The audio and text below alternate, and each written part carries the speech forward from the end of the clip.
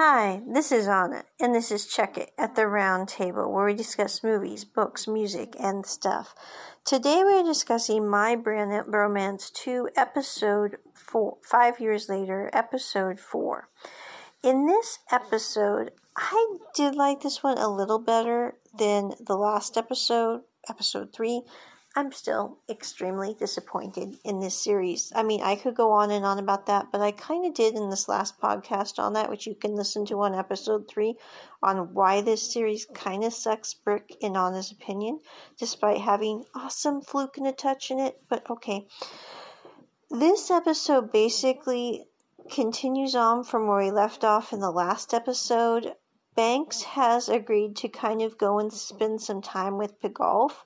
And Pigolf takes him to a coffee shop where they kind of sit and just visit. And the one thing I did like about this episode was it really didn't show what they talked about. It was just about their presence together during that time and how they interacted.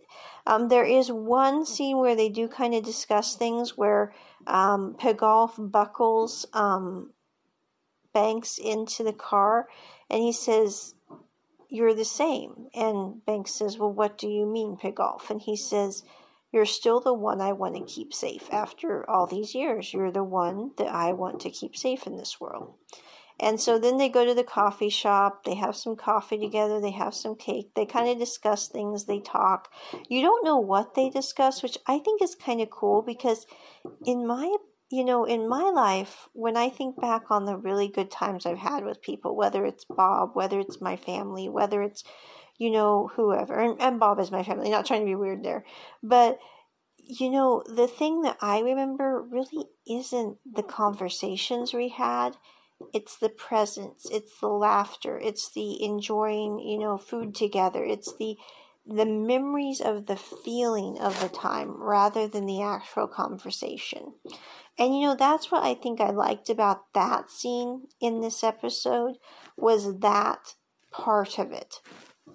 I also liked at the end of this episode, there's a lot of diverging stories which kind of cover this kid who is learning how to swim from the swim instructor. I think he's got a crush on the swim instructor. I'm really still not sure. It's a very weird little story digression, and I'm not really sure why we even put it in here.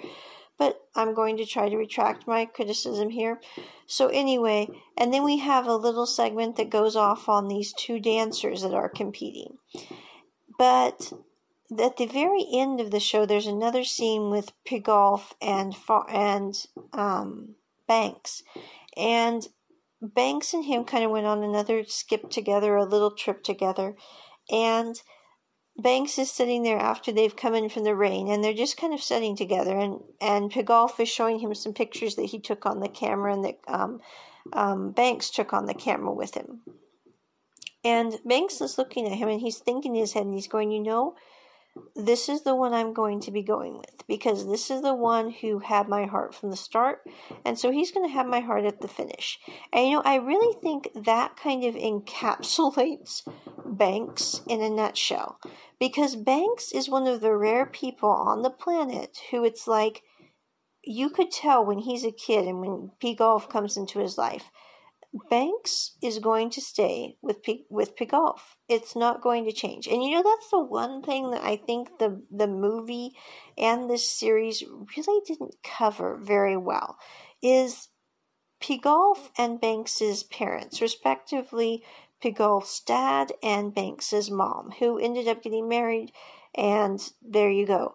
But those two people didn't really understand Banks, because if they had understood Banks at all, they would have come to that conclusion. I mean, I don't mean it weird. Banks is one of those characters that if you walked into a room and spent about 3 hours with them you could guess that is the way they are. So the fact that his mom, the fact that his stepdad were so out of touch that they thought that this kid 5 years later wouldn't give a hoot about Pigolf, I think was really wrong. And the other thing that I think this series brings to light is, I'm not really a proponent for people dating when they're extremely young. But let's face it, those two kids were about 18 years old in My Bromance, okay? This isn't little kids.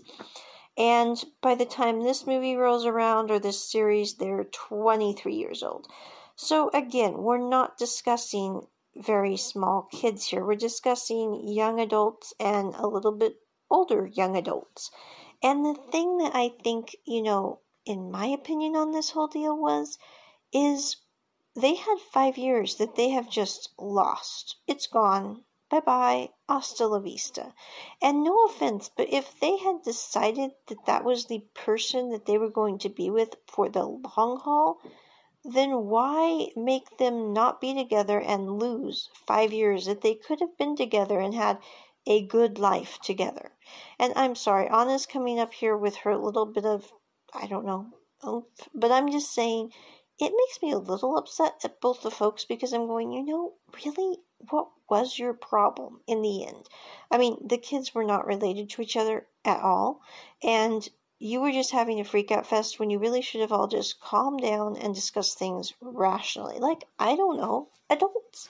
But that is one of the things that Anna does not like, because I look at it and I go, if you could have had 5 years together, then you should have had 5 years. If you were certain they were the ones that you were going to be with. If not, then by all means, wait. Take time to figure this out, But if you really had, at the end of the day, resolved all those questions that you had regarding the relationship, then why on earth wait 5 years? It's like, I don't get weird, but Anna has never really understood extended engagements, because I'm like, okay, you've decided to get married, and then you're going to wait 2 years to plan your wedding to get married. And it's like, that's just not something I've ever understood.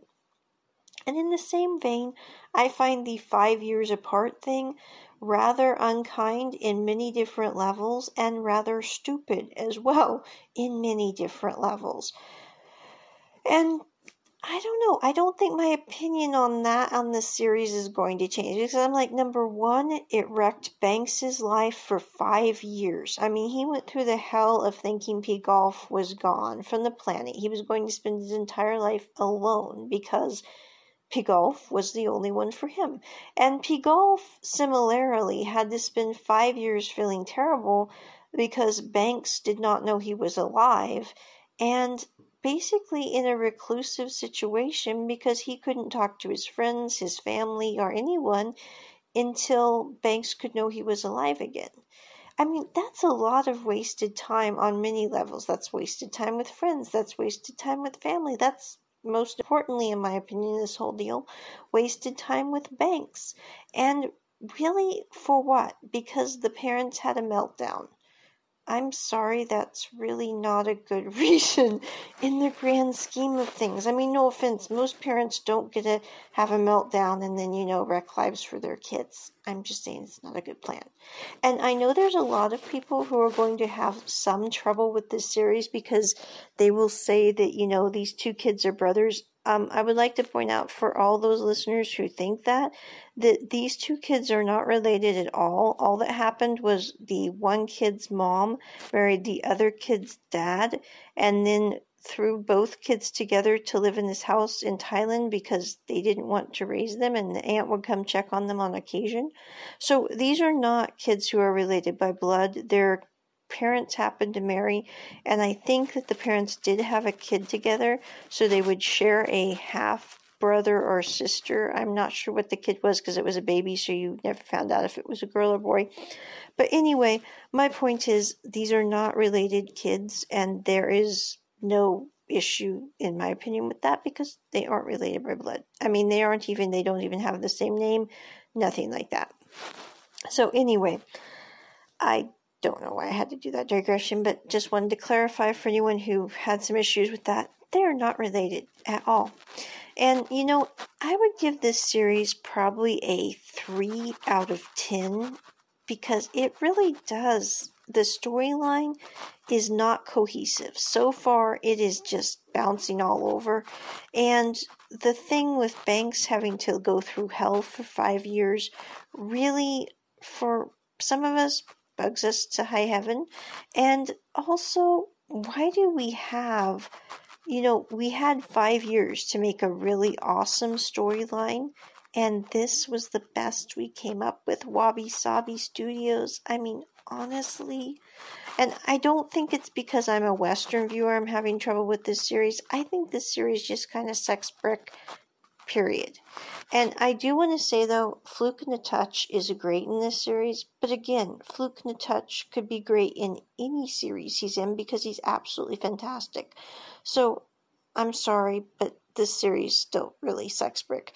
I am going to finish this series. I am going to finish reviews on it. It's kind of like this series and Tonhan Chonlati are, in my opinion, the two series this year that I was really looking forward to coming out, and I am finding to be absolute dive bombs. And you can listen to my Why I Don't Like Tonhan Chonlati podcast, which is just a few before this if you like. But really, it's just not a good year for My Bromance 2 5 years later or Tonhan Chonlati. I am really looking forward to 2021, and we are now officially in it, peeps. Yay! But I am looking forward to it because we have Till We Meet, which is Baon and Prim. It stars them as Win and Team. It's kind of a spin-off of the Until We Meet Again series. I am really looking forward to that. I'm also looking forward to Bad Buddy, which looks absolutely hilarious. And those ones look good that are coming out. Also, I'm looking forward to My Ride, I Love You, which looks really good and is actually the first BL novel I have ever purchased. I got it off of Amazon on a shrewd business move with a coupon. And I'm actually enjoying that BL book, which I've never ever read BL. I tried to read BL with the Love by Chance, which was an absolute dive bomb. If you like the series, do not read the book. That's all I'm saying. Because it's nothing like the book. It just has the same characters and very inappropriate language. Okay, so moving on. But this year's BL dramas that I have seen in 2020, I can honestly say have been quite disappointing, except for Love by Chance 2, which was absolutely fantastic. That one, they did a great job on. I reviewed every single episode and did an overview of it too. That series, I really, really would give an absolute 10 to. But the rest of the series that have come out this year, and you know what? I'm not even reviewing the Tharn type 7 Years of Love. I'm not into Tharn type. You're not going to probably ever get an episode review of Tharn type on this podcast simply because I have some issues with Tharn type personally. In my opinion, it's one of the ones that I do not like simply because they came at their relationships with an absolute lack of care at the beginning, and I do not like watching films or series that try to make that okay or to make, as the relationship progresses, we're all supposed to believe everything works out. Now, I will put out a big caveat here that I have not watched the whole series simply because I was so not liking the beginning of that series and not liking where that was headed. I simply did not want to finish it, to be quite honest. And you know what? I don't think I will ever probably watch their whole Tharn type or Tharn type 7 years later, simply because I do not think that a relationship that is not built on care at the beginning is a good relationship. Now, does that mean that you can't have some that turn out okay in the end? I'm not saying that. I'm simply saying for Anna, care is a very important quality, and it was lacking in Tharn type. And then you had that whole, that creepy kid in it too, which, really, there are certain things that you just go, And so, yeah, I won't probably be reviewing Tharn type, and I did not watch Tharn type 7 Years of Love this year. I did keep abreast of what was going on, just so I kind of knew where that was headed and that kind of thing. But you won't hear a review of Tharn type, and you won't hear a review of Tharn type 7 Years of Love. And really, this year it was Love by Chance 2, Tharn type 7 Years of Love, Tonhan Chonlati, and then also My Bromance 2, 5 years later. There's also one called Generation Y, which I have not seen yet, but I'm going to hopefully binge watch in January.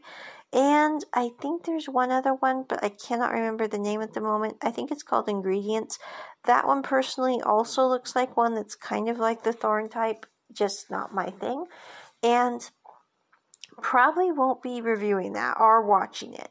But I'm really looking forward to the Until We Meet series and the Bad Buddy series, which look absolutely hilarious. And that's where we're going to go with this because I think, those look good. I am going to finish up my review of My Bromance too. And you know what? I do like the care that is shown by Pigolf and Banks in this series. I simply don't think that the series was worthy of their story because they didn't put enough thought into the series. But you know what? There's a lot of things that happen this way with, and I still think I am going to finish it and I will leave reviews on it. But it is really a 3 out of 10 because it does suck brick on so many different levels. And with that, on and out. Check it at the round table. Bye.